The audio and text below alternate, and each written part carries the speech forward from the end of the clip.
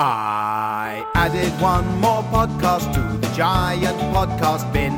Now you have plucked that podcast out and started listening. I took my microphone and found some human folk. Then I recorded all the noises while we spoke.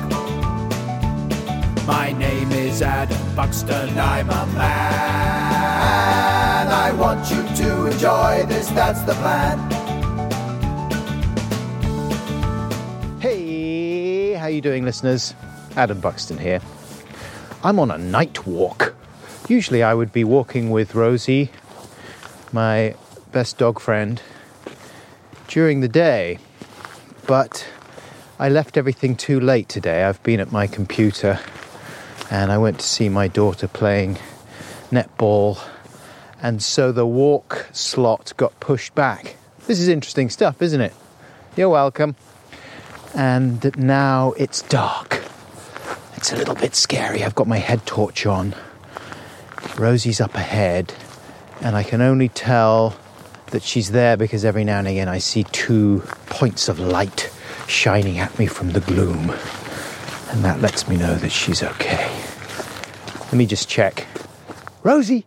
There she is. Wow, that's quite freaky. They just suddenly illuminate like little mini headlamps in the dark when she turns round. Anyway, welcome to podcast number 63A, which features a conversation with director Paul Thomas Anderson.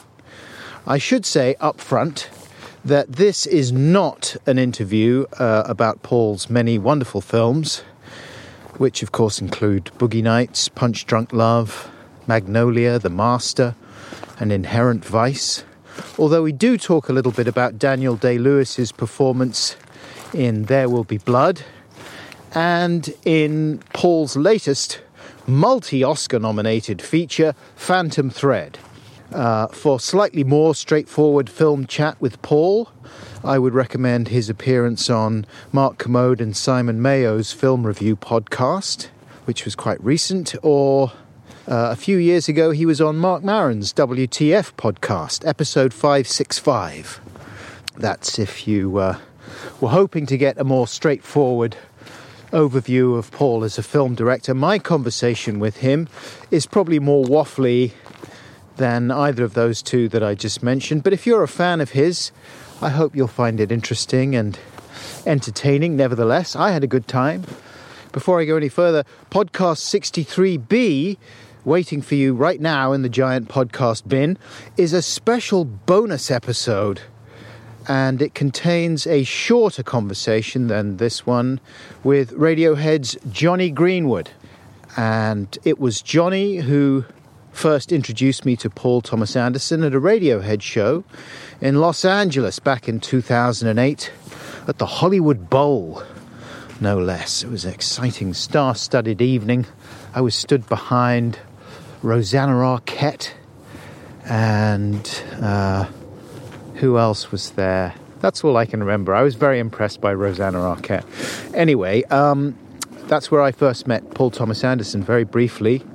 And it was shortly after Johnny's first collaboration with Paul on There Will Be Blood. Johnny wrote the score for that film, of course. And his most recent score for Phantom Thread has been nominated for an Academy Award. And Johnny told me briefly how that score came together, as well as responding to my suggestions for possible Oscar acceptance speeches. And we also reminisced a little bit about the late Mark E. Smith of The Fall. And at the end of that podcast, Johnny plays the piano. It's very short, but it is amazing. In a way, like me. But right now, let me tell you a little bit more about this episode. My rambly conversation with Paul Thomas Anderson took place at the end of January of this year, 2018, when he was in London doing press for Phantom Thread. In case you're not aware, the film stars Daniel Day-Lewis as Reynolds Woodcock, a top dressmaker in 50s London who is uptight and controlling to the point of monstrosity. This is my description, not the official one. One day he meets Alma, a young woman played by Luxembourg native Vicky Creeps. Didn't know how to pronounce her surname until Paul told me in this podcast. And it is Alma, her character, that stands up to Woodcock the way no woman has done before, with the possible exception of Woodcock's sister and business partner Cyril, played in the film by Leslie Manville. She's fantastic. They're all very good, I must say. Anyway, I asked Paul whether it's okay to laugh at Daniel Day-Lewis and whether his character's intolerance of minor irritations is something that Paul shares. We also talked about the work and family balancing act. We talked about dads. And we talked about some British comedy friends that we have in common. But I began by attempting to gauge Paul's Oscar excitement levels. I'll be back at the end of the podcast for more solo rambling, but right now, here we go! Ramble chat, let's have a ramble chat. We'll focus first on this, then concentrate on that. Come on, let's chew the fat and have a ramble chat. Put on your conversation coat and find your talking hat. Yes, yes, yes.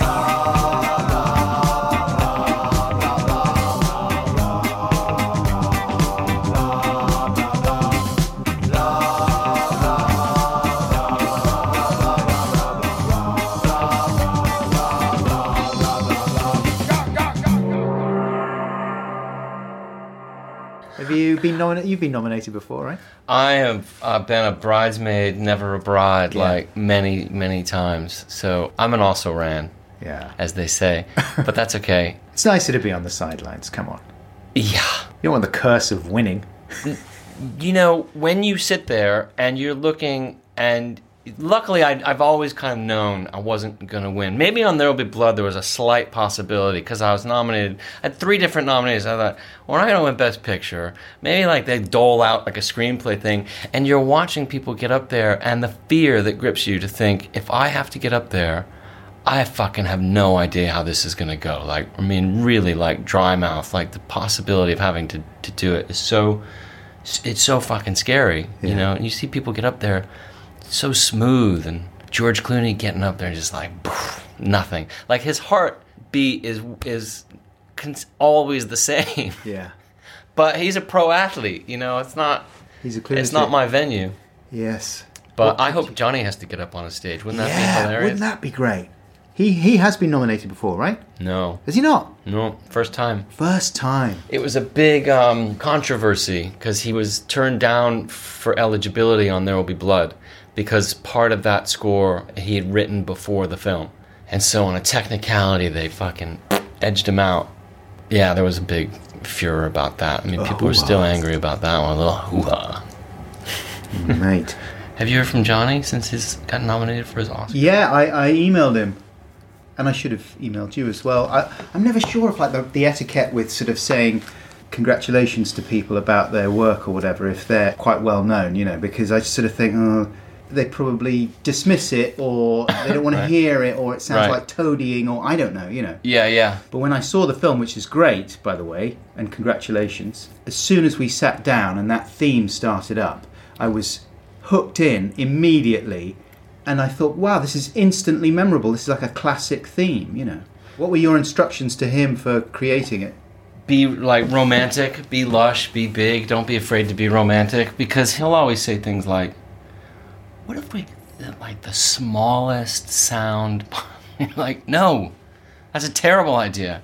There's something, he's always trying to shrink things. Matt Damon. He's always downsizing, Johnny. I think his instinct is probably to keep things simple, and I think my instinct sometimes is like, no, let's be epic. Come on, let's try it. And I think we meet somewhere good in the middle, but I was always pushing for more romantic stuff, more romantic, and like you just like suck him in with some romance, you know? Yeah. Suck him in with something that's like sort of lush and opulent. But it's good because his character is in there too, you know, it's not a sort of anonymous... It ain't just score. It sounds like Johnny Greenwood. Yeah, he can never not be himself. I mean, as stonery as that sounds. And that's why it's fun to push him or suggest things. It's funny, I just got an email from him. They're doing all the Oscar-nominated scores at Disney Hall, and his instinct was to play the slowest, most boring Maudlin cue that he wrote. I was like, no, you're not playing that. We're playing the big romantic one that everybody likes. Play the hits. Exactly. Play Creep. Exactly. Yes, we're playing the Creep. Because that's what everybody wants to hear. Yeah. They don't want to hear the boring, slow one. Were you a Radiohead fan before you started working with Johnny? Presumably, yes. Yes. And what was the stuff that you really loved at that point? I'm in the category of all of it. There was never anything that confused me. I just followed them where they went. Do you see this short film that somebody made that was this sort of support group? I think it was when King of Limbs came out. And it was just a bunch of people sitting around in a circle, and they go, "Hi, I'm Paul. Thanks for coming, Paul. What is it?" And they're like, "Yeah, I just don't get King of Limbs. I'm sorry. And then as it goes around, people start to sort of, I did see that. They raise their hand like, "I didn't understand Kid A. Yeah. And then it gets to somebody saying, "Listen, I gotta admit, I didn't understand OK Computer. I don't understand what was going on." And then finally somebody says, like, "I didn't really like Creep," and they all turn. I'm like, "What did you say?" But I suppose I've whatever was happening, I followed and was inspired by from always, really. Some of my friends, when a band puts out something that they don't think is up to the right standard, they just eviscerate them. I'm like, I thought you were a fan. Give them a break. That's nice, though, is you incite that kind of riot in people's minds about what you should or shouldn't be doing. I suppose so, yeah. What's your King of Limbs in your filmography, then? I'm sure many people would call Inherent Vice the King of Limbs, like, what the fuck was that? Why do you think? Because it was sort of tonally so different? Probably. I mean, that was the movie that certainly seemed like the most people were scratching their heads about, either in the reviews or in the actual audiences. I mean, we did get good reviews, and we thought, oh, this is all right, well, it's looking good. And then you would hear reports of like mass walkouts in the theater, like after an hour and a half, people just walking out that had read a review saying it's a great movie, you should go see it. Yeah, just like it's a laugh riot. Right. I mean, there's a lot of funny stuff in your films. I remember the first time I met you years ago, There Will Be Blood had come out.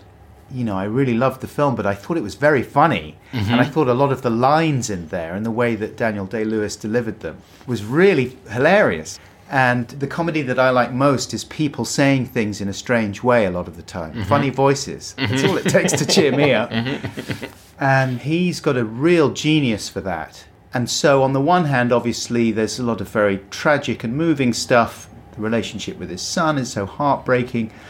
But then it culminates in these scenes where he's just bellowing these mad things. The whole milkshake scene, mm-hmm. And he's got this kind of crazy voice, which is on the verge of parody anyway, and it's fun to impersonate. And then he's saying this crazy stuff. I drink your milkshake. I drink it up! And it was so fun to say it and watch it, Uh-huh. You must be aware of that, right? Or is that insulting? I didn't think it was funny at all when we were doing it. Did you really not? No, I did. Of course I did. I mean, I'm probably a good director and a bad director because I'm a good audience and I will start laughing. I remember that day laughing and stifling it, but he can hear me laughing, so it's probably only egging him on to get bigger. Does he not get angry? He doesn't say, I'm in my zone. I need silence. The kind of Daniel Day-Lewis version of Christian Bale freaking out about the guy in his eye line. No, I think one time it happened on this one, and he's so used to my laughing that I started laughing, and he started to laugh a little bit when he was meant to be very serious. He was like, right, out. And I said, I know. And I had to leave the room, so I went into the hallway and let him and Leslie get on with this scene. And figured I'll just see it when they're done, because I guess there's a few type of people in the world, and I am one of those that once he starts laughing, I can't stop, and the tears start coming. In that bowling alley, that felt absurd and great. But you had like a little bit more Al Pacino in the beginning. When you do I Drink Your Milkshake, it sounds exactly right. But a little bit before was a little bit Scent of a Woman. Hoo-ha! Okay, yeah. No, that's true. But that's my American ear. I can like, you wait. I'm finished! Is that what he says at the end? Yeah, but do it again. I'm finished. It's less I'm finished. declamatory, isn't it? I'm finished.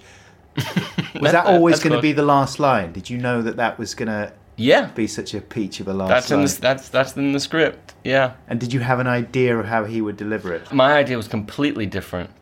My idea was it was much more internal, like something out of breath. Yeah. And kind of to himself. And he did it the opposite. And it took me a minute. I think I remember saying to him, like, maybe just try one. This sort of goes inside a little bit. And he was like, okay. And he went even bigger. He went even louder. You have to understand the absurdity of being in that bowling alley, which was that you look around and you have all these grips and electric walking around either in their socks or with little like booties on over their shoes to keep the floor clean and immaculate. And to just imagine the picture stepping back a bit with seeing all these gorillas in their socks and trying to walk carefully around Daniel with a bowling pin and Paul Dano with blood all over the place, and two of the most absurd days of my life, but really, really fun in this basement bowling alley. Going back to Daniel's performance and the comedy elements, I mean, I was delighted that there was a lot of that same enjoyment in Phantom Thread, which again it's a serious film overall. It's not a comedy, but there are very funny moments. And again, he does a great voice. He, like Meryl Streep, I think, right, can do these voices which are really on the verge of caricature, and you can still invest in that character as a real person, not just a caricature. Yeah. And so he does another one. It's much softer in Phantom Thread, the character. Who named him Woodcock? He did. Were there other names on the table? Arthur Dapple, but that was when it was a generic character name. Wasn't sure if he was English or not. He was just this guy named Arthur Dapple. And then that was clearly like, right, so we need something else. And he came up with it. Yeah, so that's funny already. That's funny already. And then he's got his sort of soft voice. And then he's, which I can't do a good impression. You can do it. I'm sure you can do it. There's a scene where he meets Alma, who is the star of the film, really, played by Vicky. How do you pronounce her name? Creeps. She's amazing. And she's working in a little restaurant tea room or something on the British coast, but he orders breakfast from her. Yeah. And it's this mad breakfast that he orders. A Welsh rarebit. Right. With a poached egg on top. Not too runny. Bacon. Scones. Jam. Not strawberry. Tea. Do you have lapsang? Yes. A pot of lapsang. And some sausages. That's right. It's like Mr. Creosote. Do you ever see The Meaning of Life, the Monty Python Yes, film? yes. Yeah. Yes. Oh, I couldn't. Is that his name, Mr. Creosote? Yeah. Shove it in. But he's not like that. He's very neat and dapper and tidy. And yet he orders this crazy breakfast. You feel as if it's going to go on and on and on. That was a classic case of trying not to laugh. And just one combination of him saying cream and butter perfectly landed. And I felt myself about to laugh out loud and blow the take. And maybe he felt me doing that, and he realized just how perfectly he landed cream and butter back to back, and he laughed. He broke, which is always the best when you get Daniel to break. You're like, yes. I think a lot of that stuff is based on when were writing There'll Be Blood, we would get together for breakfast. And that is a close approximation of my breakfast order. Like, I would order these monumental breakfasts, and he was always so impressed and would laugh at me. It's just become an absurd joke between us now. Like these large breakfast orders. Yes. I eat the breakfasts of like 10 men. I don't know what it is, and then I don't really eat the rest of the day. I don't eat meat, but in the days when I used to, it would be bacon, sausages. What's his voice like? Can you do his voice in Phantom Thread? sort of very soft and precise, Yes. isn't it? But it's not that Not sibilant. strawberry. Not Not strawberry. strawberry. Strawberry. Not strawberry. And I'd like a brisket of veal served on top of 2 eggs that have been teased very badly, and they're inside a hamburger with a Snickers coming out of the top. But the Snickers needs to be very slightly melted. And there should be an angry girl nearby who steals the Snickers. That sounds good. That's one for the DVD extra. Do you have a blooper reel on there? I could do quite a collection of Daniel's blooper reel. We do have one that's, I think it's on YouTube, of him making himself laugh on There'll Be Blood. Oh, I'll seek that out. It's really good. I can't remember what it's called, but it's a deleted scene, an outtake from There'll Be Blood, where he makes it through the whole take without laughing, but as soon as cut is called, you just see him collapse with enjoyment at his own insanity. It's really kind of great. So you said that you were sat down talking, having breakfast with him while you were writing. Is that because you write in collaboration with him in those circumstances? Well, we did this one. On There'll Be Blood, I wrote it and then went to him, and we would just to work on fixing the script up or messing it around. We would get breakfast every morning, and then but this one was like a proper collaboration on the script from the very beginning. Like, I had a basic premise, went to him, told him the basic premise, went away, wrote a few pages, gave him those pages, wrote some more, went back, and there was enough of the story that he really started to come in with ideas. What about this? What about this? What about this? Went to Ireland, sat around his kitchen table, and really kind of, at a certain point, we really needed to finish. It was like, right, let's get all the way to the end. And we did that together. And so he had an appreciation already for that world in a way, doesn't he? Because, he makes shoes, yes? So, yes. So that's like in the fashion universe. Yeah. And that attention to a craft like that. He's good with his hands. He studied shoemaking. What do you call it? Cobblering. Cobbling. Yes, he was. Cobblerism. He made a great table. He's a carpenter. I think he's getting ready for the Ballad of Jack and Rose film. He makes furniture too, Harrison Ford style. He made a table. He made a damn good table. Did he? He's Daniel Day-Lewis. Yeah. Come on. All right, sorry. Can he fit a tap in our kitchen? Because it's really becoming a problem. And we can't get a plumber who'll do a decent job. He could probably do it. Like, give him 6 months. He'd figure out how to do it really well. He can do anything. Yeah. Yeah, so he has a predilection for that kind of thing, and he can work with his hands. But then I guess making shoes is different than sewing garments. I suppose. So, yeah. But he studied the whole garment creating thing as well, right? Yeah, he went to study with the New York City Ballet. So he would go, he was basically an intern, costume department. Right.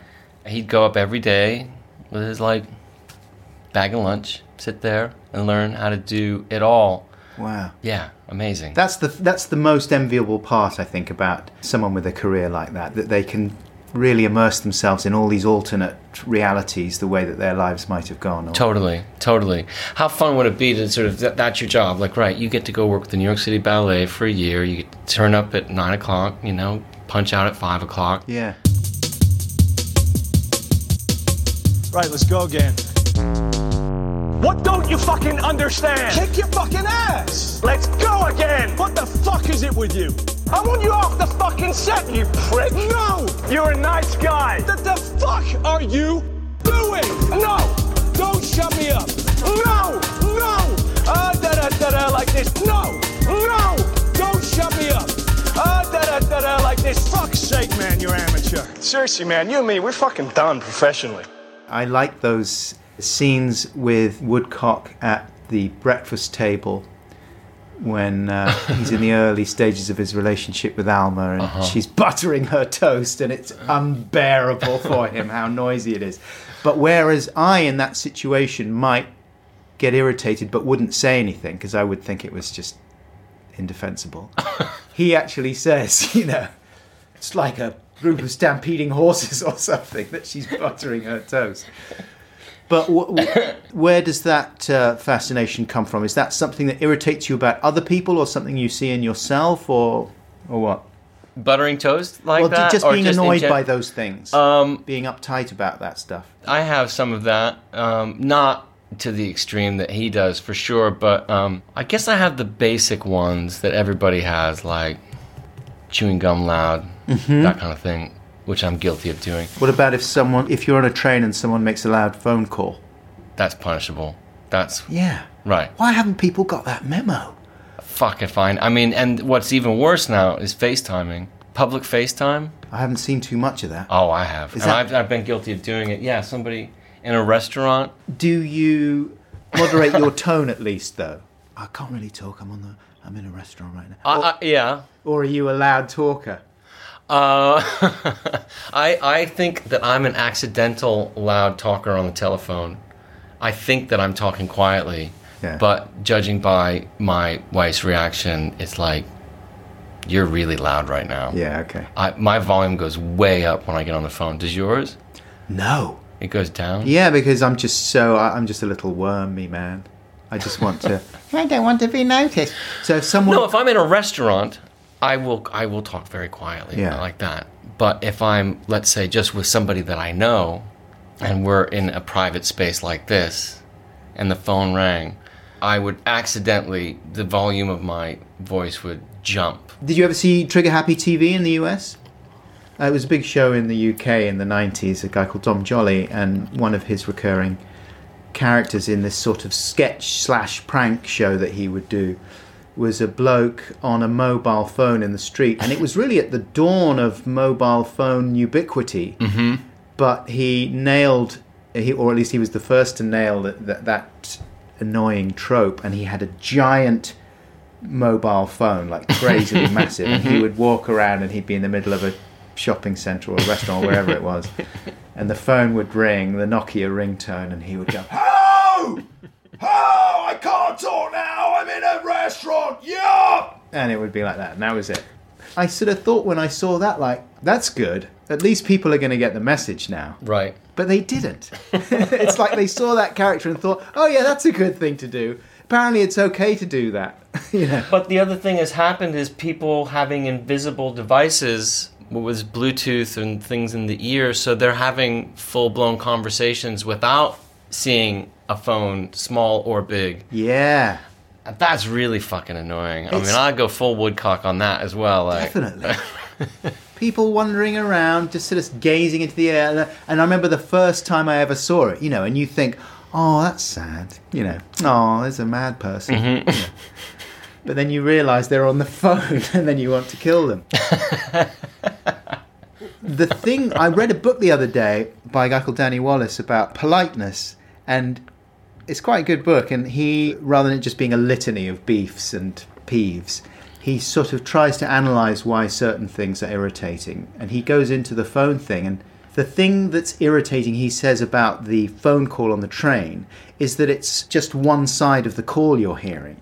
And as human beings, we usually are able to screen out conversations that are not relevant to us and focus on the ones we're actually engaged with. But we do that only if we can hear both sides. So if there's two people standing in a bar and they're having a chat, you can screen it out because you're aware that it's those two people. But if it's just one person, your brain sort of short circuits. It does not compute. I must listen carefully because I cannot hear the other side of the conversation, so I must strain to hear the one I can hear even more. You know what I mean? Is he a British writer? Yeah. He wrote Yes Man, the Right. Jim Carrey thing. Right. Yeah. He's a nice guy. The best joke in Yes Man was when didn't he hook up with like a Harry Potter group, and they watch been a while. all the Harry Potter movies back to back. Oh, okay. So he has to say yes. So he has to watch every Harry Potter movie in a row, and they get to the end and they say, "Guys, want to do it again?" It's one of the finest Jim Carrey moments is him saying yes for the second time to watch them all back to back. By the way, along with, I mean, The unfortunate thing is, like, at the Oscars, when they do, like, the history of movies, you know, they do those great things where and usually ends, it starts, you've got Charlie Chaplin, you've got the Great Train Robbery, and usually ends with, like, E.T. flying across the moon, right? Mm-hmm. Is that never will they include Jim Carrey coming out of the rhinoceros's ass, right? Or in Ace Ventura 2. In Ace Ventura 2, which is like... If they ever had the guts to include it, it is one of the finest. You're absolutely right, in my estimation. The first 20 minutes of that film are fucking amazing. Yep. When Jim Carrey's on form, he's hard to beat. Every time Liar Liar comes on TV, I'll give that a watch. Yep, me too. Cable Guy? Cable Guy I haven't seen for ages. That's a bit like something you'd make, though. It's got a strange tone to it. Judd Apatow wrote that. Oh, did he? And Ben Stiller directed it. Right. And it was considered a kind of a bomb at the time. He had been on a streak. He'd been on this real winning streak with, was it Dumb and Dumber, Mask, and Ace Ventura. Yeah, three biggest films of that year. Like, straight away, like, big ones, each one bigger than the last. And then Cable Guy came, and it was so fucking peculiar. Kind of a bit more like Carrey, you know, like, really dark and nuts. And, yeah, people didn't go for it, but... Look back at it, it is brilliant. There's another movie he made, Judd Apatow wrote, that nobody knows, called Heavyweights. I don't know. It's about Fat Kids Camp. Uh-huh. Already it's... Watch out. Come on, mate. It's called Heavyweights. Get with the times. It's great.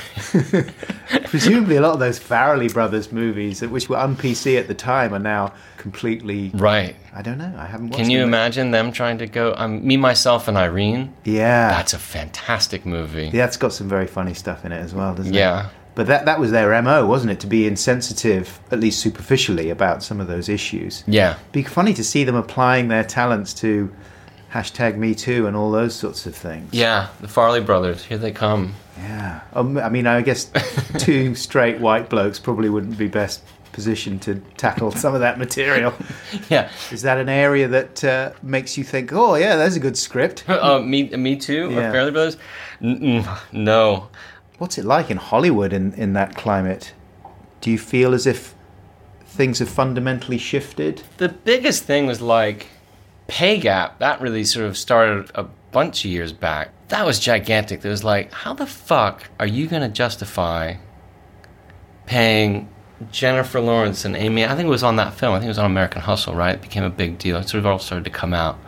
And even recently, there was another huge pay gap controversy that came out. Reshoots for All the Money in the World, wasn't Right. it? It's weird, though, to square a lot of the stuff with the way that showbiz works anyway. I mean, it's so ridiculous, a lot of the stuff, quite apart from harassment, sexism, anything like that.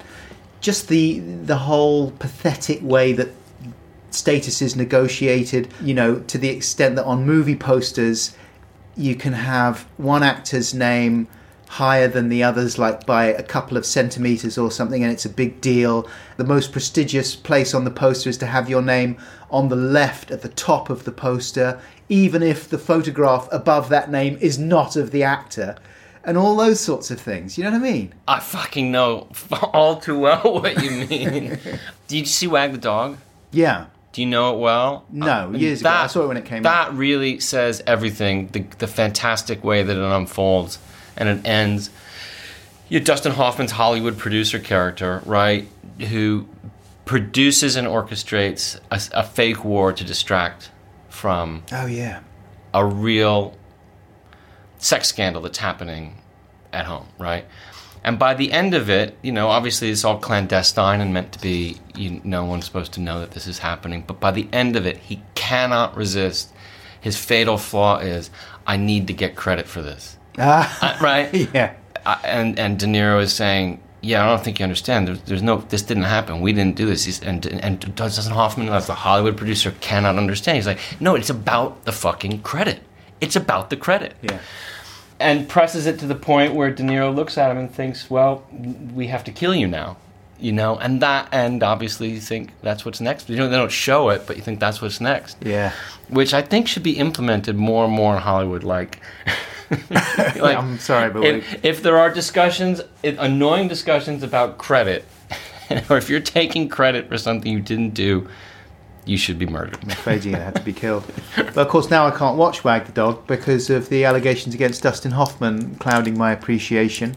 What's your position on favourite films from the past that are now tainted with the bad behaviour of some of their lead actors? Can you still appreciate them, or do you find it hard to separate those two things? Because of that obviously that's now a big political choice for a lot of people, is should you boycott certain films that may have been made 99% by totally blameless people and crew, but feature one performer who's supposedly done something awful? Are you supposed to stay away from those films? I mean, I was brought up to believe that there was a difference between the art and the artist. Yeah. But now it's like people are saying, no. It's as simple as saying, if you're going to go and see that film, you are tacitly endorsing the bad behaviour of that artist and ignoring the experience of their victims. You know, I'm going to lay that on you, Paul. It's getting heavy. I mean... And then we're going to talk about farts. Look, I suppose that I have a hard time wrestling with Ilya Kazan's actions, you know?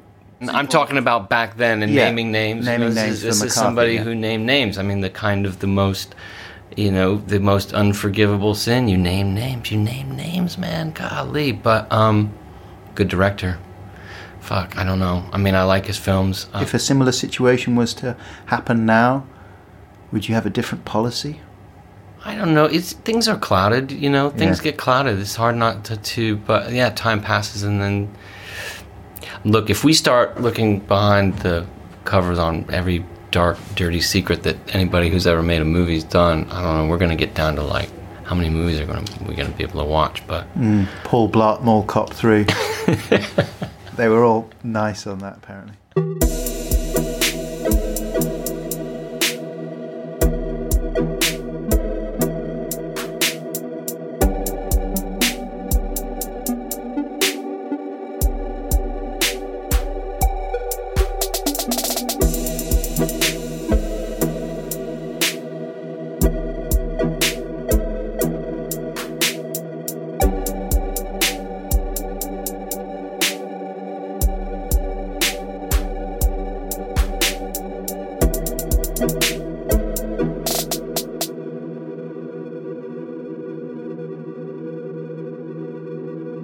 I came across this the other day. Ernest Hemingway, the writer, who left a fairly considerable trail of destruction with some of his relationships. Yeah. Not least his 3 children he had. One of them, Gregory, the youngest, had a very troubled life. And, I mean, there's a whole other story about his struggles to settle upon the right gender. He, from an early point, would dress up in women's clothes, and some people say that Hemingway, his father, gave him a hard time because he was such a macho man, and he's like, what are you doing dressing up as a woman?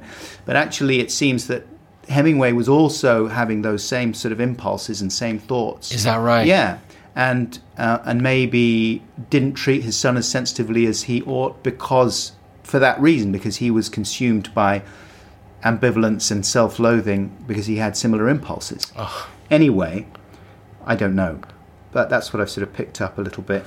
His son, though, at a certain point, Gregory wrote to his father, "When it's all added up, Papa, it will be, he wrote a few good stories, had a novel and fresh approach to reality, and he destroyed 5 persons. Hadley, Pauline, Marty," Hemingway's 3rd wife, "Patrick, and possibly myself. Which do you think is the most important? Your self-centered shit, the stories, or the people?" Can you imagine receiving that letter? Or even writing it, though. Feeling that you had to write that. Right. That's pretty hardcore, isn't it? It is very hardcore, and heartbreaking. Actually, probably Hemingway's truthful answer would have been the stories. Like, that's the most important thing. That's the thing I can most usefully do, which will connect meaningfully with the most number of people. But it's such a horrible answer, really. You want the answer, obviously, to be the people are most important. Yeah. But it's weird. It's like you wouldn't want a world without certain, whether you like Hemingway's books or not, you would probably value those fairly highly, wouldn't you? Yeah, but I don't know, that son's onto something. Like, you know, it's before, when I was younger, you go through years of making a film, making something, and the exclusion, especially when you're younger, the exclusion of sort of relationships, that you have friendships, and you're not calling people back, you know, because you're so busy, so self-consumed with this thing, and you get to the end, and it's a fucking plastic DVD, and you're like, that's it.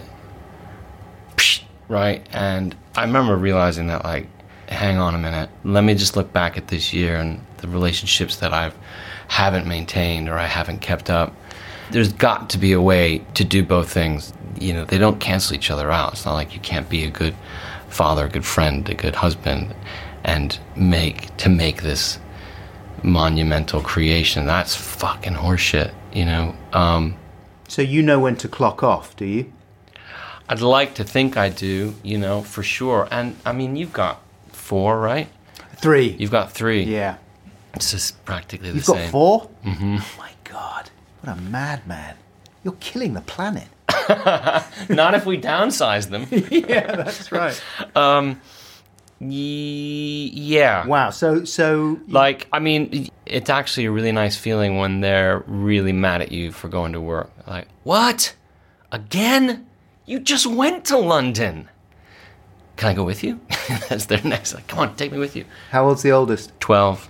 12. How old's your oldest? 15. Okay, so you got a couple years on me. We got Yeah. 12, 9, 6, and 4. Boys and girls? 1 boy, the 3 girls. Oh, okay. What do you have? 1 girl. And 2 the boys. older ones are boys. Yeah, it's all getting pretty teenaged. Do you have dark nights of the soul about parenting? Of course, who wouldn't? Yeah. I mean, I don't want a fucking letter like that You know ever what I coming mean? across my desk. Oh, mate. I mean, but on the other hand, there has to be some moment. You have to embrace, like, I need you to fucking hate me at a certain point, right? I need you to kill me off. There's got to be a handoff, right? That's a rite of passage. But we've got to maintain, and that's, you got to give up and take it. So I'm looking forward to the challenge, but my God, I mean, I would say my existence would be to make sure to not get a letter like that. Like, Yeah. fuck off. That's priority number 1, isn't it? Yes. But some children just seem pre-programmed to do the absolute opposite of everything you want or care about. And they don't do it as a gesture of defiance necessarily. It's just that that's what they're naturally drawn to. Like, what could be more boring and pointless than anything my parents do or want? Sure. You know what I mean? And I can remember that. Yeah. Just thinking everything my dad was saying to me, I would just instantly ignore. Mm-hmm. Because you're my dad. I love you, but God, you're boring. Mm-hmm. Why would I want to do all the boring shit that you do? But that's because he was into totally different stuff, you know. Do you remember what some of those things would have been? I mean, everything. His earliest attempts to sit down and read to me, and the same impulses that I had, you know, you think, okay, I've got children, I'm now going to curate their tastes. Right. And introduce them to all this brilliant stuff that this is a big responsibility, so I can't just choose any old stuff. Right, Paul Blart Mall Cop 3, that's tomorrow. But today, we're going to watch Ace Ventura 2. No, it wasn't just that. But, you know, what books you read to them and stuff. And I remember my dad sat down and he wanted to read me these books. Oh, what's the name of that guy? He writes all this naval fiction. Is it even? It's not E.M. No, it's not E.M. Forster. Is it the stuff that Master and Commander was? Yeah, exactly. Yeah. Those that? are meant to be great, but but it's an acquired... Yeah. It's got all this super technical nautical jargon in it. Patrick, yes, come on. Patrick Stewart. Should I go to the device that knows everything? Yeah, let's do it. Because otherwise it's too shameful. I mean, it's embarrassing that I can't remember. Patrick O'Brien. There you go. People also ask, can Russell Crowe actually play the violin? The answer presumably is yes. He's another Day-Lewis style character, isn't he, Rusty Crowe? Russell Crowe plays the violin in the film Master and Commander, having been taught the instrument in 3 months by Australian chamber orchestra leader Richard Tognetti. There you go. The 2 men describe the learning process in double acts. The clip also features fellow actor Paul Bettany on the cello. There you go. Daniel's not the only one who No, who's committed. is Although committed. Russell only spent 3 months. Daniel would have done it for 10 years before he was ready to do Something the that you would appreciate that this reminds me of that I insist you find is, do you remember Lionel Richie dancing on the ceiling? Sure. Do you remember the music video? Okay, they took the premise, I can't remember what Fred Astaire movie it's in, but they turned the entire room upside down. Uh-huh. And Fred Astaire dances the entire time as it's turning and never loses his balance. So it appears as if he's literally dancing on the ceiling. They Fred got the whole Astaire, set on right? a gimbal. The whole Yeah. set's on a gimbal. Okay. So Lionel Richie recreates this and comes to the set. They have a behind the scenes, which may or not be on YouTube. And he comes to the set, gets out of his limo, and the director greets him, and he says, 2 days. 2 days. We're going to do what Fred Astaire did in it took him 30 days to learn. It took us 2 days. And then you see the video, and it should be called Crawling on the Ceiling because he doesn't dance on the ceiling. He crawls as the... So there's no dancing, and there's no... He just tumbles. He tumbles forward As the room the turns. entire time. Yeah. Exactly. the way that any normal person would. I'll look for Crawling on the ceiling. it. Yeah, Patrick O'Brien, though. And towards the end of his life, I was going to say that my pa, he still had all these books. He's got all the Patrick O'Brien books. And I said, shall I read to you? And he's like, yes, okay. So I start trying to read to him from Patrick O'Brien. And I get tripped up immediately on the jargon. It's so dense, the nautical jargon. And so I wasn't really reading it too well. But I was thinking, this is sort of nice. This is one of the few moments that actually is a little bit what I hoped might happen when I was looking after my dad in his last months, me just reading to him. But then after a couple of pages, I just hear, and I look over and he's just going, stop. Because I was murdering it. He didn't want to go into the afterlife with you exactly. butchering his favorite book. Rubbish. You can download an audiobook. That's good. But the thing is that I don't know if he remembered trying to read the same books to me when I was little, thinking that he would curate my literary tastes. And I just remember him reading those books and glazing over and just thinking, this is definitely the most boring thing I've ever heard. This is nonsense. I couldn't understand a word of it. I was just, what? I guess I got lucky because my dad, what I inherited from him was his love of big band music, sort of standard singers, Ella Fitzgerald, Kitty Callan, Jack Teagarden, all these people, that style of music, which I still obsess over and listen to all the time. And that comes directly from him, but there was no choice. I don't know if he was trying to curate it for me. There was that we got in the car and that's what he turned on, and he turned it on really loud.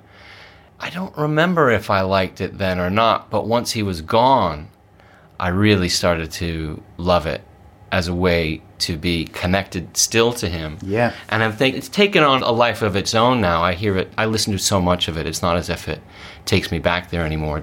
I have my own connection to it.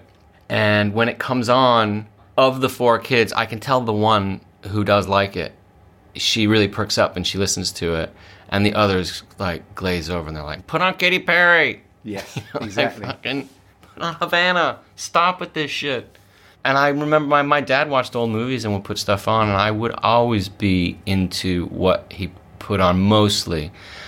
But my sisters, no, they were out of the room. Did not want to see it. Yeah. You know what, though? The things that I cherish the most from my dad are items of clothing. Right. Those are things that you can really, I don't know. He wore this shirt. Like, I mean, those are good. They're better than books and things that he liked or anything. I'm like... There's a song by Spoon called Fitted Shirt about exactly that. Is there? Yeah. Huh. Wearing his dad's shirts that fit right. That's cool. Yeah. I'd like to hear that.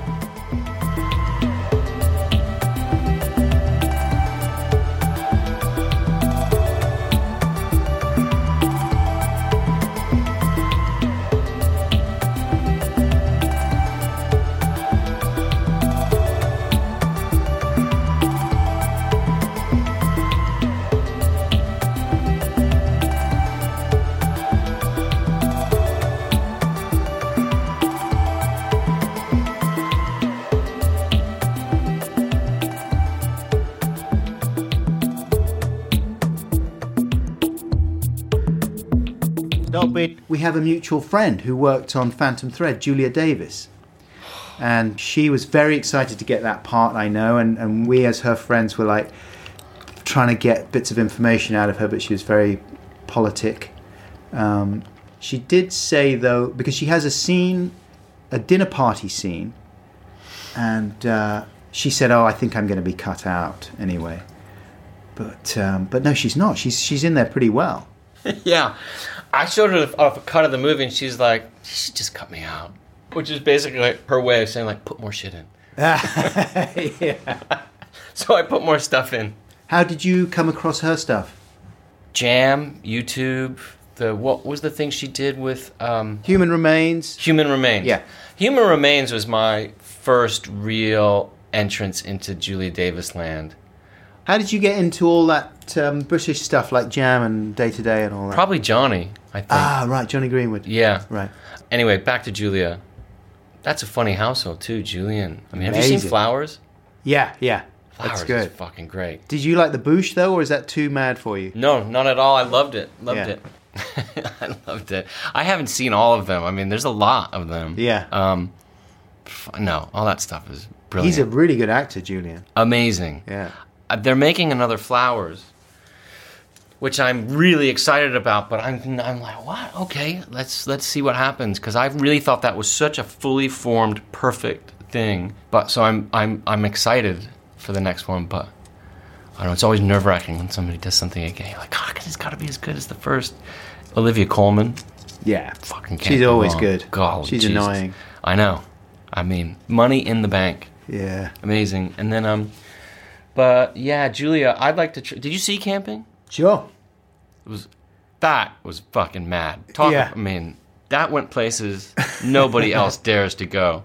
So is she just like an unsung national treasure? I think everyone that likes comedy knows about her Yeah. in this country. Yeah. But no, I suppose she's not totally mainstream. I guess the most mainstream she would have got would have been Gavin and Stacey, which was a massive crossover success. Right. But then... Was that the one with stuff- James Corden? Yeah. Yeah, I don't really know that one. No, I never really got to grips with it. But yeah, she's like the queen of the left field, I suppose. Right. I don't know why exactly, because she could easily do mainstream stuff. She's very, very versatile. You can say that again. Yeah. I'd like to dream something up with her to do, it was unfortunate. It was only 2 days. We spent like some time writing out the scenes, or actually I had her write it, really. I was like, here's a couple ideas, you write this out. I think that was the kind of thing going to somebody it was a thin scene, there wasn't that much there, but I knew I needed some good firepower against Daniel, but rather than, I know what it's like, because I know people have called up Maya and said, just come. This is your partner? Yes. Yeah. Who is just Maya Rudolph. An actor, yeah. She was who's in very Bridesmaids, funny. one of the funniest Yeah. films in the world. Absolutely. Yeah. But people will call her up and say, just come be funny. Right. And it's like, oh, fuck, hang on. Like, what's the plan? Like, oh, no, you just improvise something. And, that doesn't work like that. So with Julia, I was really paranoid about it. I was like, I haven't really written this out. I don't want to throw you to the wolves. And she was really paranoid too about like, I can't have a scene with Daniel and just start improvising.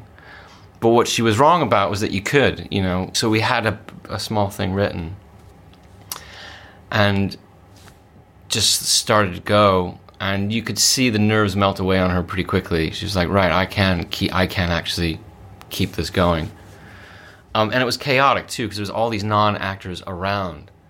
Yes, she said that Daniel had some of his friends there. Yes. And there was the guy who was the owner of the house that we shot at down on the Cotswolds, who's not an actor. So that mix was really good. It just kept the ball constantly in the air. So these actors, these non-actors it's just curveball after curveball. They don't know any rules of improvising. They're just flowing and making left turns left and right. Yeah, and from a technical point of view, presumably they're doing things that you won't be able to use, and absolutely looking down the camera or whatever it might be. All the time. So, God. But you have to just keep looking for the moments that you do need, So yeah, it turned into a full-blown jazz odyssey in front of a festival crowd. And Daniel's fine with that, is he? Yeah. Yeah. He doesn't sort of go, no, I can't tolerate this. No. I like that impression of him. That's Paul, can I have a word? I want a tiny ballet dancer on top of 2 cheeseburgers with an egg being carried by a clown to be brought into my room to make up for the farce that was that last scene.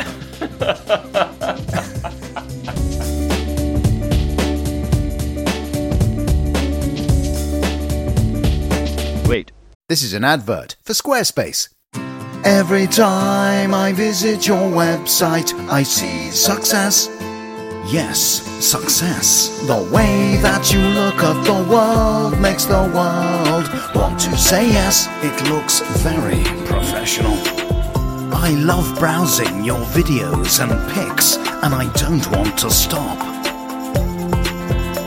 And I'd like to access your members area and spend in your shop. These are the kinds of comments people will say about your website if you build it with Squarespace. Just visit squarespace.com/Buxton for a free trial. And when you're ready to launch, because you will want to launch, use the offer code BUXTON to save 10% off your first purchase of a website or domain. So put the smile of success on your face with Squarespace. Yes. Continue. Milkshake.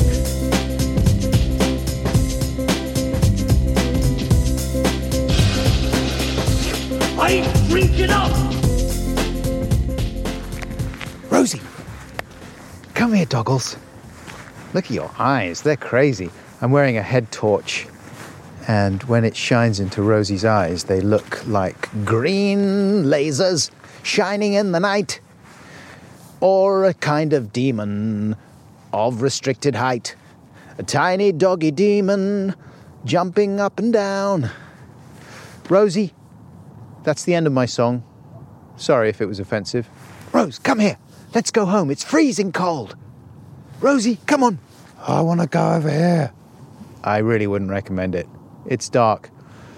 Mum doesn't like it when you go off. Yeah, good girl. No, over here, Rose. We're heading back. Is that okay? But we didn't go for a long walk today. I know, I'm sorry. We'll do one tomorrow. Come on, let's head back.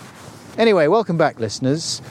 Paul Thomas Anderson there. What a charming, down-to-earth man. I got the sense that he's not the kind of person that particularly enjoys dissecting his films and talking about how they're made and what they mean and all that sort of stuff. I'm sure he has done so before, but I didn't feel that I was going to be the guy to do that particularly well, so we just ended up having a nice rambly convo. But I hope you got something out of it. I'm going to say my thank yous just a bit before the very end of the podcast today. Thanks, obviously, to Paul. Thanks to Seamus Murphy-Mitchell for his production support, invaluable as ever. And to Matt Lamont for additional editing. Now, Daniel Day-Lewis has supposedly retired from acting. He announced that he wasn't going to do any more acting after he finished Phantom Thread.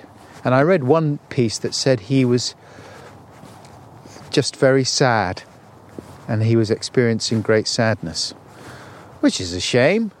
I didn't know that before I spoke to Paul. Otherwise, I might have asked him, although I'm not sure if it's something that Paul would particularly care to talk about. I am disappointed, though, that Daniel Day-Lewis hasn't used his retirement to get really good at plumbing, as I suggested, and come and fix our kitchen tap. I mean, it really is quite a nightmare, which has gone on for around 6 months. And I know there are other serious problems that people have to deal with in the world, but I don't think they're worse than this, because it's really, it really is dripping. And making quite a lot of noise as well, grumbling, whining, groaning, that kind of thing. On the upside, it's a brilliant resource for avant-garde composers. I'll take my hand off the handle and Immediately we begin to get some beautiful sounds. The tap is saying, "Why is it so hard to get a plumber to actually just change the tap? Someone was supposed to come last week, but they ordered the wrong tap. Oh, it will drip forever, I think. Accompanied by these sounds deep down in the ground of the pipes in the house, the guts of the house groaning." Oh. Thank you. There we go. Kitchen Tap Symphony for you. You're welcome. That's pretty much it for the podcast this week. But don't forget to check out podcast 63B, your bonus podcast with Johnny Greenwood, available right now in the giant podcast bin. And I will be back next week with yet another Oscar-nominated director talking to me about their latest film. That's Greta Gerwig, with whom I spoke recently about her film Lady Bird, which is also a terrific film. We also talked about other bits and pieces. That was a fun chat. And yes, if all goes to plan, that'll be out next week. And then I promise that the next few guests on the podcast will not be Oscar-nominated American directors, unless Jordan Peele decides to get back to me. But so far, no response from the Peele camp. He's someone I'd love to have on the podcast. If you know Jordan Peele, give him a shout. Wow, look at my breath. My breath is being illuminated by my head torch in the dark. And because it's so cold, it's as if I'm vaping. Except my breath doesn't smell like strawberries currently.